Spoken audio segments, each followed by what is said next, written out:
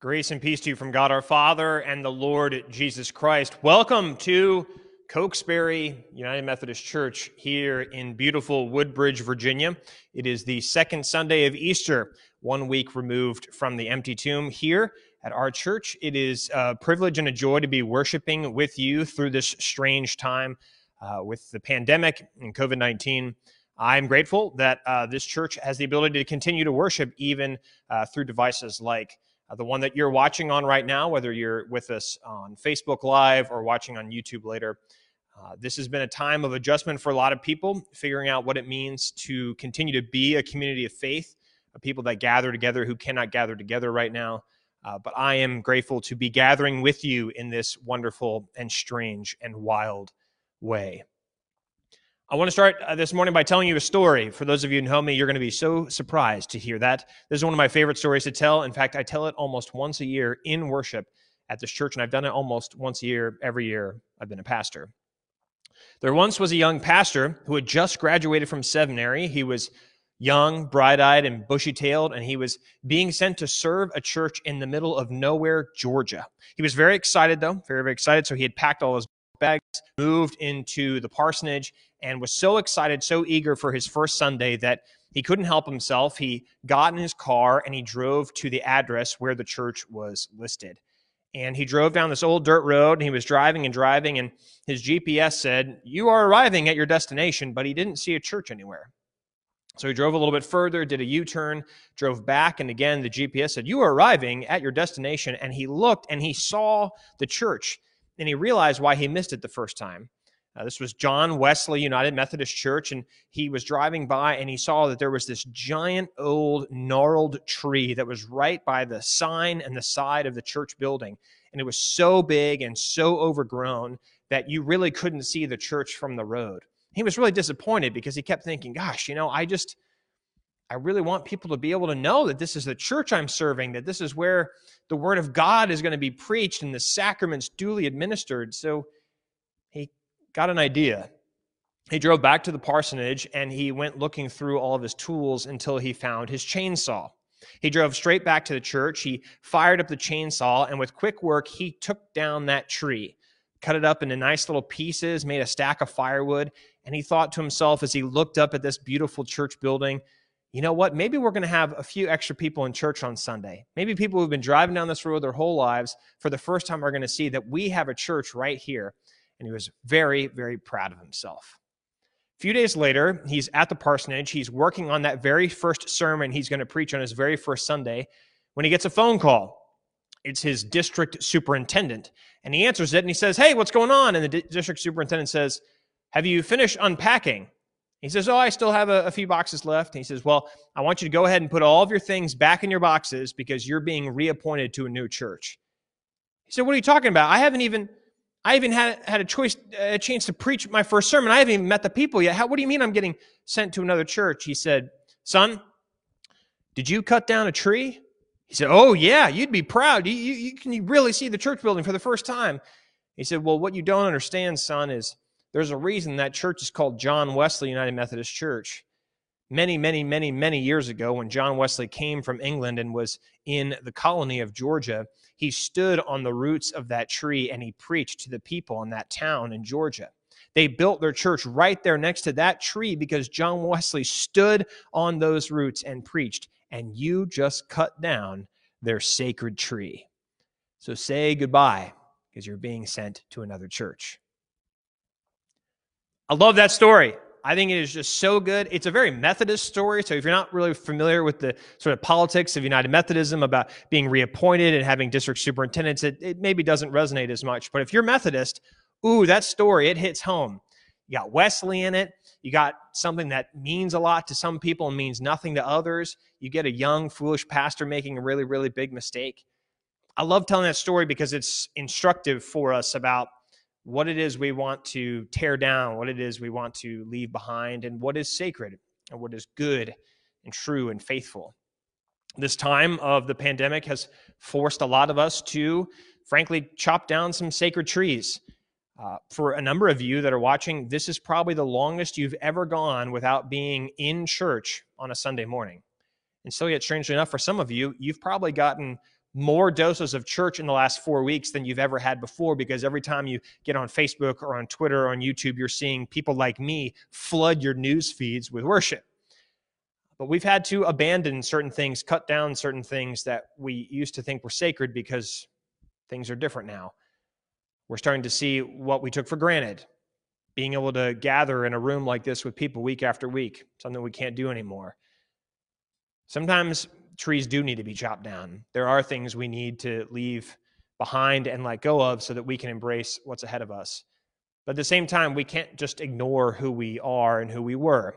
We can't throw our past away. It is who we are, which is just another way of saying we are the stories that we tell. So I'm grateful that you're here with us this morning, that you're worshiping with us through the internet here at Cokesbury United Methodist Church. I pray that you hear something today that is truly good.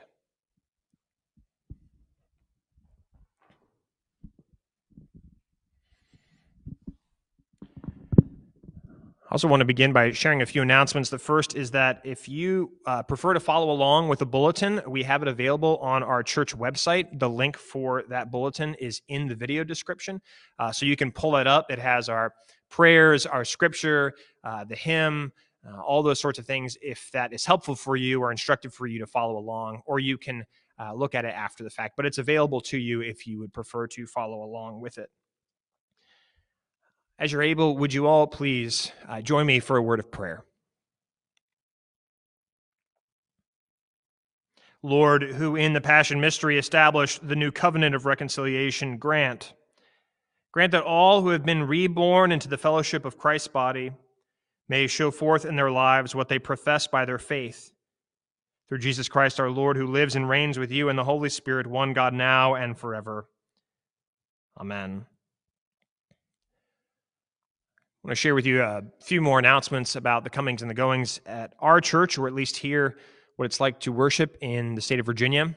In keeping with Bishop Sharma Lewis and Governor Ralph Northam's recent addresses, we will not be gathering for in-person worship as long as the stay-at-home order is in place, which as of today means we will not be gathering together till at least June the 10th, which is quite a long ways from now. So keep tuning in week after week. Use our church Facebook page and our church website to find resources about how to stay connected with our community of faith, how to stay connected with the Word in a time where we cannot be together. The cases of COVID-19 continue to rise, not just in our local community, but also in our state, across our country, and across the world. We have our first confirmed case of COVID-19 with a member of our community of faith. Of course, but they contracted it long after we stopped canceling worship, so there's no need to worry about having been exposed here at our church. And this person was in the hospital, but is now at home to recover. And this is a very, very good thing, but it's also a very, very serious thing. So as much as you're able, please maintain excellent hygiene. Wear masks and gloves if you have them available when you leave your home to go to the grocery store or any other essential trips that you need to make. And keep each other in prayer. Reach out to people you know who might be the most vulnerable, for it seems as if things are still going to get worse before they get better. We've been sending out regular emails from our church every week about ways that you can continue to participate in things like worship, online Bible studies, devotionals, prayers, all that sort of stuff. If you want more information, you can send an email to our church. It's cokesburyumc@gmail.com. We can make sure that some of that and most of that information is being available to you. With that, I'd like us to join together in prayer once again.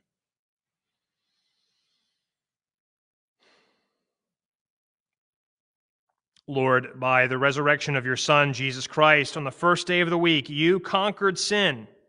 You put death to death. You gave us the hope of everlasting life. Redeem all of our days by this, your victory. Forgive us our sins. Banish our fears. Make us bold to praise you and to do your will. And give us the strength to face each day with the knowledge that the story of Jesus has turned the world upside down, and there ain't nothing we can do about it. Now, Lord, each of us will pray to you. lifting up our own joys and concerns this day, whether silently or aloud, wherever we find ourselves, those things that we are concerned about and those things that have brought us joy.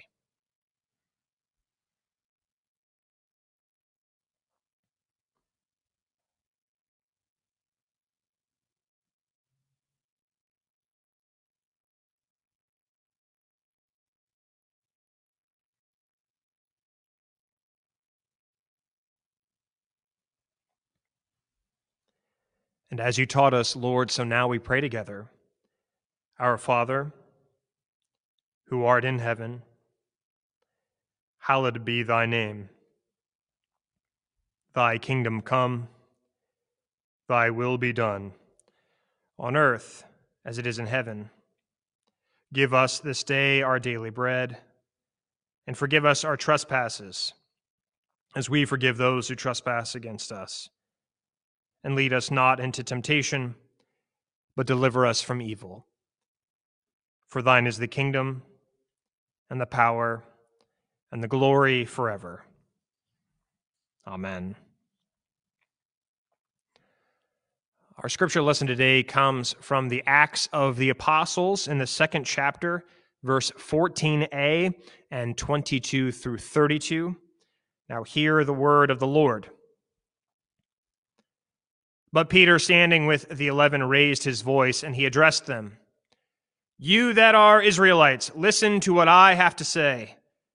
Jesus of Nazareth, the man attested to you by God with deeds of power and wonders and signs that God did through him among you, as you yourselves know. This man, handed over to you according to the definite plan and the foreknowledge of God, you crucified and killed by the hands of those outside the law. But God raised him up, having freed him from death, because it was impossible for him to be held in its power. For David says concerning him, I saw the Lord always before me, for he is at my right hand, so that I will not be shaken. Therefore my heart was glad, and my tongue rejoiced. Moreover, my flesh will live in hope, for you will not abandon my soul to Hades, or yet let your Holy One experience corruption. You have made known to me the ways of life. You will make me full of gladness with your presence. Fellow Israelites, I must say to you confidently of our ancestor David that he both died and was buried, and his tomb is with us to this day. Since he was a prophet, he knew that God had sworn an oath to him that he would put one of his descendants on the throne. Foreseeing this, David spoke of the resurrection of the Messiah, saying, he was not abandoned to Hades, nor did his flesh experience corruption. This Jesus God raised up, and of all of that, we are witnesses. This is the word of God for us, the people of God. Thanks be to God. I am a Methodist, which means I don't know how to worship without singing, but I am a preacher, not a singer, so please bear with me as I sing this hymn for us today. This is number 156 in our hymnal. This is I Love to Tell the Story. If you'd like to sing along, the words are available on the online bulletin, but perhaps some of you know these words. So this is I Love to Tell the Story. I love to tell the story of unseen things above, of Jesus and his glory, of Jesus and his love. I love to tell the story because I know 'tis true. It satisfies my longings as nothing else can do. I love to tell the story. 'Twill be my theme in glory to tell the old story of Jesus and his love. I love to tell the story, more wonderful it seems than all the golden fancies of all our golden dreams. I love to tell the story. It did so much for me, and that is just the reason I tell it now to thee. I love to tell the story, 'twill be my theme in glory, to tell the old story of Jesus and his love. I love to tell the story, 'tis pleasant to repeat what seems each time I tell it more wonderfully sweet. I love to tell the story, for some have never heard the message of salvation from God's own holy word. I love to tell the story, 'twill be my theme in glory, to tell the old story of Jesus and his love. I love to tell the story, for those who know it best seem hungering and thirsting to hear it like the rest. And when in scenes of glory I sing the new song, 'twill be the old story that I have loved so long. I love to tell the story, 'twill be my theme in glory, to tell the old story of Jesus and his love. Amen.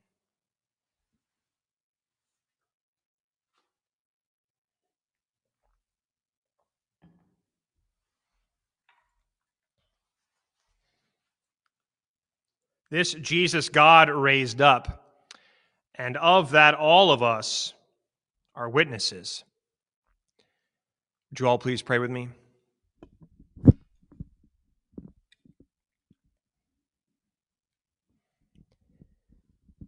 May the words of my mouth and the meditations of all of our hearts be acceptable in thy sight, O Lord, our rock and our Redeemer. Amen. I think one of the many reasons that some of us enjoy reading the Bible, and in particular the Gospels, is that we just like a good story. There's something so captivating about the way Jesus enters Jerusalem, or how he was able to reel in the crowds with his parables, or the way he fed those 5,000 by the sea. Now, that's not to say that every book and every passage in the Bible is quite so captivating. There are gaggles of genealogies with their relentless so-and-so begat so-and-so, who begat so-and-so. There's lots of laws that read as fun as watching paint dry. And there are poems that pontificate on and on and on and on. But the stories are pretty good. Stories, whether they're in the Bible or not, they are remarkably powerful things. In fact, the very first words I ever said in a sermon here at Cokesbury on my very first Sunday were these words: "We are the stories we tell." Stories are how we understand what's happening in the world around us. Stories are how we teach the young lessons about who they are and how they are to behave. Stories are everywhere, and they are who we are. Here's an example, and I stole this one from Jesus. There's a dad. He's got 2 sons. He's done pretty well for himself and his boys, but one day the younger son says, "Dad, drop dead. I want my inheritance right now." And the father, inexplicably, gives it to him. The kid leaves town. He blows all of the money at the local casino. He finds himself face down in a dumpster after drowning his debt-filled sorrows at the bottom of a bottle. He comes to his senses there in his inebriated state, and he decides to go home where, at the very least, he could work for his dad and be in better shape than he is in the trash can. And just before he gets to the front door of his father's house, his father tackles him to the ground, smothers him with kisses, and makes declarations about the party they're going to have. The younger son doesn't even get a chance to apologize before the keg is tapped and the music starts bumping. And then we've got the older brother who stayed home this whole time. He's outside. He's mowing his dad's lawn.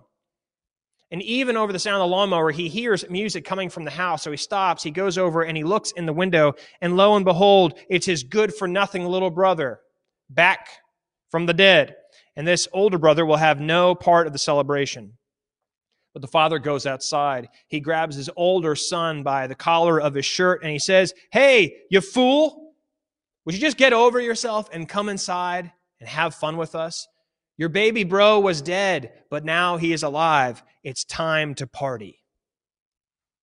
The end. I mean, that's one hell of a story. It tells us something about God. And we can immediately identify with a character in the story. Those are the best stories. Because there are moments in our lives where we will feel like the father, waiting for a wayward child to get back on the right path. Or there will be times where we feel like the younger son, knowing we've made mistakes and are trying to figure out what to do next. Or there will be times when we feel like the older brother, frustrated that someone is getting something for nothing. And in the end, the story tells us the best news of all, that God is throwing a party for us and that God is willing to drop dead to make it happen. Stories have power that can unlock our imaginations in ways previously unimaginable, stories that can completely upend and deconstruct our notions of the world. Stories can build us up and they can tear us down. Stories can make us laugh and think and cry and everything in between. Stories are powerful things. But speeches, and in particular sermons, they are another thing entirely. So full disclosure, what I'm trying to say is I am grateful that anyone ever listens to the proclamations that come out of my mouth on a weekly basis. And now, while we are in the throes of social distancing and stay-at-home orders, my gratitude for those who listen is even greater. And to make it even worse, I am forced to listen to my own voice week after week as I post these services online. So I appreciate it all the more that people actually listen to what I say. And yet I know, and I recognize that the conventional sitting back and listening to someone wax lyrical for 15 minutes is no one's definition of a good time. Think about it this way. The average television sitcom is 22 minutes long in total with commercial breaks interspersed.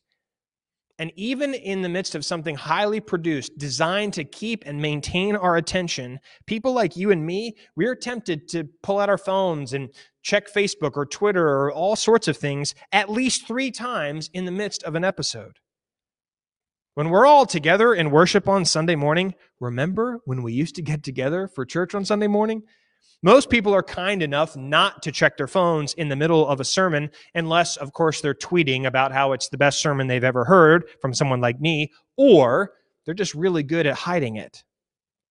But now all of you can listen to me for 2 minutes, and then you can open up a new tab and you can check on the weather for the rest of the afternoon, which, by the way, it's supposed to be pretty gorgeous here in Woodbridge. Or you can browse around on Amazon, or weirdly enough, you can pull up another video of another pastor doing roughly the same thing I'm doing right now.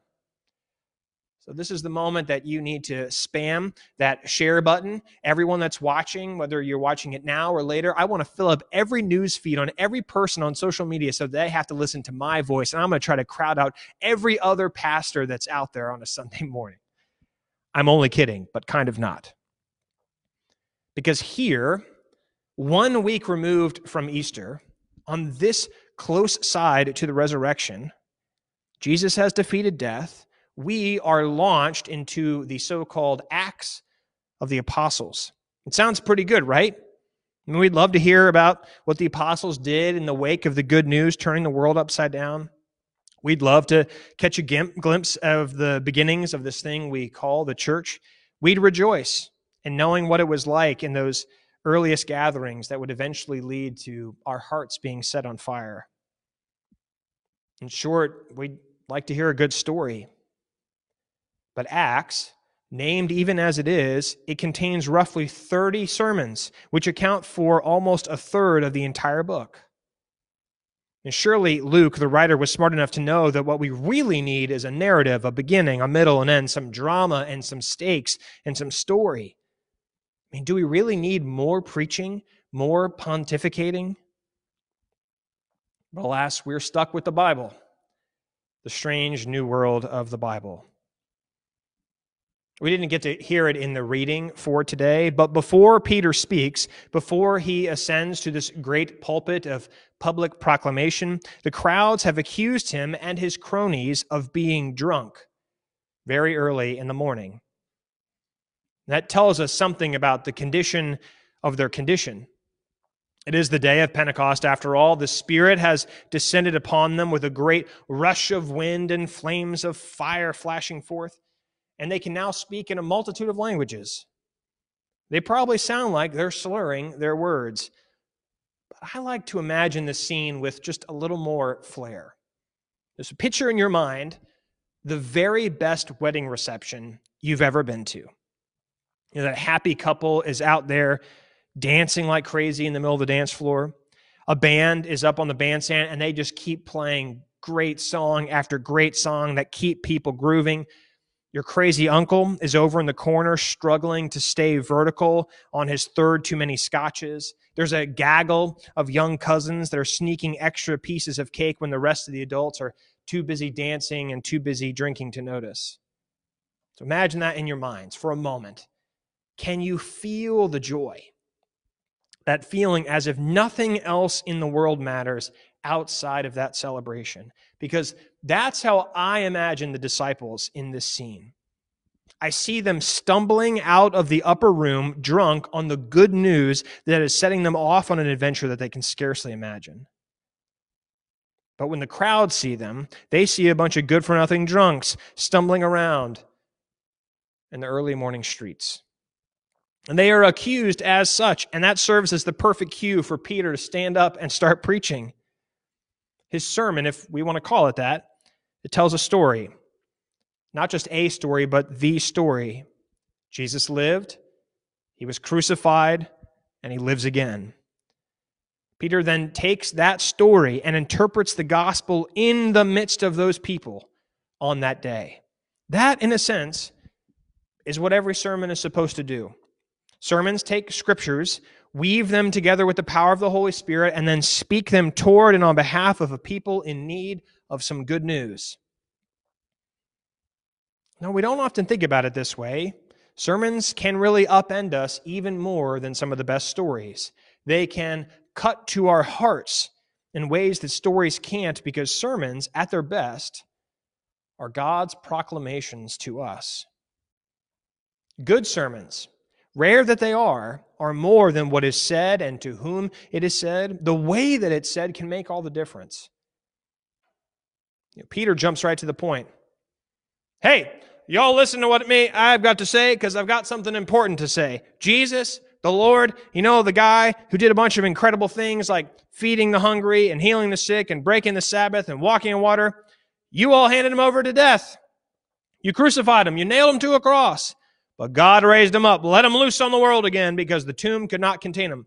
Look, we all know that David was great. He was a king, he was a prophet, all that stuff. But when he died, they buried his bones in the ground, and he's still stuck down there. But Jesus, he was raised for you. And we're all witnesses. I mean, that's a sermon. The way we, the church today, we hear this proclamation, it's that it is a fulfillment of a promise. That the God of creation has been with us through thick and thin and will remain with us even to the end. And now the end has no end because of Jesus. How do the crowds hear it? They hear it as disruptive inebriation and scandalous preaching. The sermon from Peter, it draws a web that can only be seen on this side of the resurrection. It connects dots that have been there all along. the empty tomb, the resurrection of the Lord, it becomes the lens by which Peter and every subsequent disciple begins to see the story that we call the gospel. The linking of time and space with Scripture is, in a sense, all that a sermon is ever supposed to do. But what exactly makes what Peter has to say so scandalous? And why are the crowds perplexed by the scene unfolding before them? What makes preaching, then and now, so powerful and so profound? In just about every other part of our lives, from our jobs to our spouses to our children to even the ways we try to portray our perfect versions of ourselves on social media, it's all transactional. If I do this, what can I get out of it? If I give you something, what will you give me in return? If I post this picture, what will people think about me? And yet here, in a sermon on the other side of Easter, Peter presents the gospel without cost. It's a gift, the gift of Jesus, the crucified and the risen Lord. It's free. It's not expensive. It's not even cheap. It's free. And that is wildly irreligious and wildly scandalous. When everything in our lives come at a cost, the fact that Christ brings new life for free, it is a staggering thing. Peter preaches, strangely enough to so many of our Christian ears today, without exhortation. There's no to-do list at the end of the sermon. There are no 10 ways to apply this scripture to your daily life. There's no how to be the best version of yourself right now. It's just grace. It's just a story. It's a story about Jesus and what Jesus has done for you and for me, for us, in spite of us. Anything other than that way of preaching is unqualified bad news. When the church actually proclaims the good news of Jesus, of him crucified and resurrected, we will cease to be some bureaucracy selling spiritual snake oil, and instead we will be a party. Perhaps a wedding party, tumbling out of a venue trying to wake everyone up we can find to the fact that there's a party going on. When Peter preaches to the crowds that day, it's like he's telling them, it doesn't matter whether you're the younger son who threw his life away or you're the older son who's disappointed with the life you settled for. It doesn't matter. It doesn't matter because Easter started a party that will never, ever stop. Death has been defeated. Jesus is alive. So come in and have some fun. I offer this to you in the name of the Father, the Son, and the Holy Spirit, one God now and forever. Amen.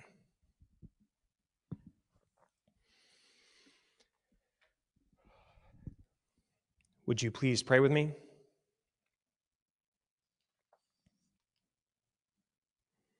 Lord, in the mystery of dying and rising with Christ, you have upended the world. You have brought life, new life, to your church, life that looks like a party. Breathe upon us again with your Spirit and give new life to your people. Be with those of us who are not able to be with our families and our friends this day. Be with those among us who are suffering, who are weak, tired, alone, poor, or hungry. Give all of us the strength and the wisdom to be the kind of people you've called us to be. And give us hope. Hope to rejoice knowing that death has been defeated forever and ever in you. And all God's people say, Amen.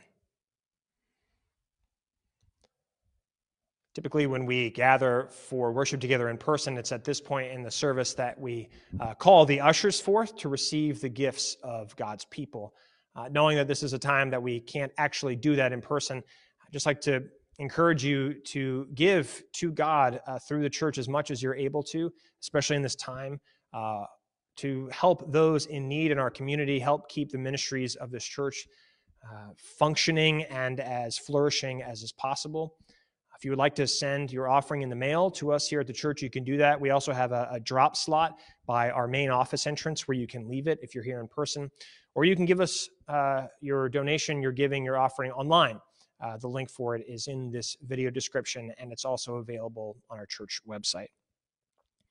But we also respond to what God has said to us today, and one of the ways we like to do it is with the affirmation of our faith using the Apostles' Creed. If you know it, feel free to join in. If you don't, it's available on the online bulletin so we can affirm our faith together.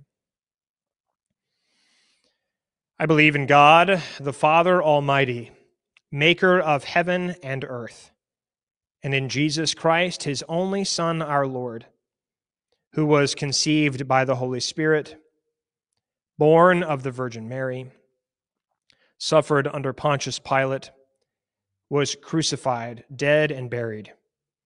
The third day he rose from the dead. He ascended into heaven and sitteth at the right hand of God the Father Almighty. From thence he shall come to judge the quick and the dead.